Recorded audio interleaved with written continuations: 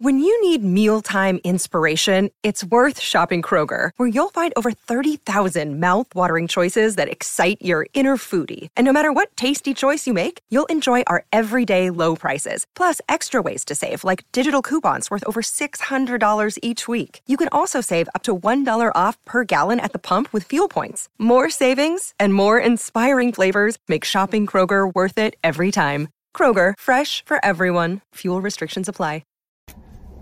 Good afternoon, everybody. Uneducated Economist here. So, let's talk a little bit about lumber.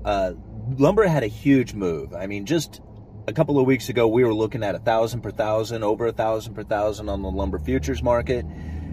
Today, we're down into the 600s. And if you go and you look at lumber cash price, this is what the mills are pretty much charging at the moment. Like when you go to the mill and you actually make a purchase from them, not from a futures contract, but just straight to the mill, you're going to find that the cash price for lumber has dropped and dropped dramatically.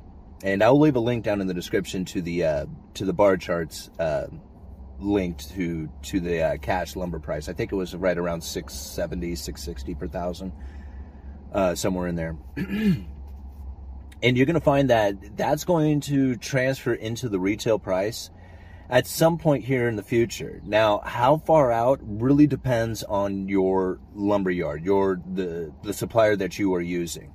If they have an extremely high turnover rate, then you're going to find the lumber prices dropping fast at those lumber yards.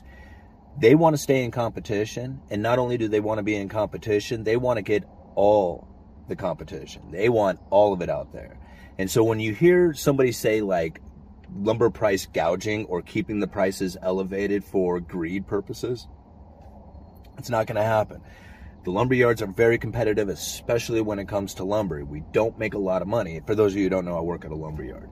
We don't make a lot of money off the lumber itself. What you make money off of is all the hardware, all the other parts and components that go into building a house. The lumber itself just really draws in the customer, and it's the biggest part of the whole ticket. I mean, it's like, that's what everybody focuses in on. So the margins on lumber are very low and they're very tight. So if you can drop the price, you're going to do it because you're going to get in more customers if you do it that way, and then you'll be able to sell all the profitable stuff. So when you hear somebody say like they're just keeping lumber elevated for greed purposes, no, it doesn't work like that. And if you can get that part out of your head, then you can kind of focus in on some of the other things that are taking place. Now, it's been something that I've said many times that there is going to be an inventory buildup at some point. We'll see the lumber prices drop, and we saw it happen. We saw that taking place right now. And I was reporting on this that I couldn't see the lumber prices falling yet. And everywhere I looked, the futures prices, the retail prices, the vendors' prices, everything was elevated. I'm talking like a couple of months ago. But we knew the inventory levels were rising. We knew this because some of the mills were actually curtailing development. They were cutting back on production during a time when lumber prices were at 1,000 per thousand. And I knew, wait a minute, this isn't right.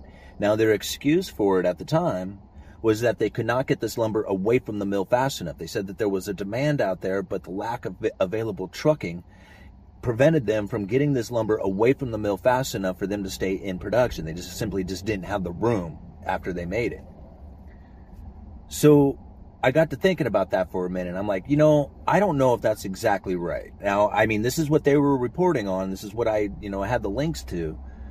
But it wasn't necessarily what I was feeling. Like, I was reporting on it. We are definitely experiencing a slowdown. Now, I said the building industry was still moving. There was still a lot taking place when it came to residential construction, even at my yard. But the phone calls, the retail, the walk-in, the individual, that has slowed down dramatically. And that has a huge impact on the lumber industry. There is a lot of onesie-twosie, weekend warrior, homeowner purchases of lumber that's outside of just the building industry. But everybody focuses in on the building industry as the main component to what's going to happen with lumber. But there's a whole retail side of things as well. And I focused in on that retail side, and I said, man, this is falling, and this is falling fast. It's going to have an impact on the lumber. But because everybody saw this huge lumber demand coming from the building industry, they thought, nope, it's just a lull because of trucking or something else. So I don't think that's the case anymore. I really think that there was an overproduction during the time that it was selling at 1,000 per thousand. But now they're sitting on a ton of lumber that lumber yards really aren't selling. They don't really need this much, and we're watching the prices fall and falling fast. So keep an eye on that cash price. You're going to see that continue to go down. I have a feeling that that's probably going to end up being at a very reasonable price comparatively to the last couple of years. So when I say reasonable, I'm thinking 500 to 700, somewhere in that range. So 600 per thousand to me is going to end up being probably a very reasonable price when it comes to lumber. But it's not going to stay there. It's probably going to undershoot that and then back overshoot it again as the supply tightens up and the mills go into curtailments in the middle of summer during the time of a possible recession kicking in. I mean, it's going to be very interesting to watch this take place. If you are looking to do those jobs, I would give it like 2 months. In 2 months, you're probably going to find lumber a lot cheaper. Now, again, that can change at any given time. I mean, if you're trying to time the market, that's what I would be shooting for. 2 months from now, that would put you around, I don't know, July, August, right when you would think that lumber would be like in the most demand. So, what do I want to add to this? There was something else I wanted to say about this that I thought was interesting. Oh, that was it. The demand. See, that was the other thing. Like, when you look at the demand for lumber, the decision to purchase that lumber had been made like a while ago, and you have to think about that. So when you're purchasing lumber right now, the decision to purchase that lumber, or at least to start that project, when it comes to framing a house, the decision to do that was a while ago. So you were making decisions, or people were making decisions, taking out loans 3, 4, 5, 6 months ago that are now coming into fruition right now. So the people who are purchasing lumber at this point, they were the ones who were making decisions 6 months ago, 3 to 6 months ago.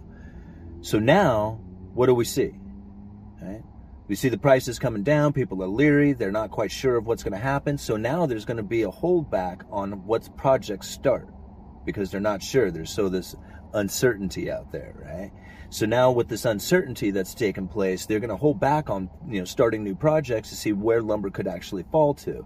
Because if it goes down over the next couple of months, well, then they're thinking, well, I don't want to start a project until I know where the bottom is. But then again, a lot of people don't realize it, that once they make that decision, what happens 6 months down the road is really where the rubber meets the road, right? That's where the projects really come into existence and where the money is really starting to flow. So, again, those who are making decisions to start a project now, when the lumber prices are falling, are going to come into a time here where they might meet that low price. However, what if things change? At any given time, circumstances can change. Keep an eye on that cash price. Keep an eye on your local builder supply.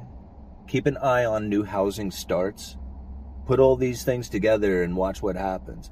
I bet you anything, we are going to find the best price for lumber is probably going to end up being, like I said, right in the middle of summer when most people would not be expecting it. I don't know. That's what I got. Uneducated economist. You guys let me know.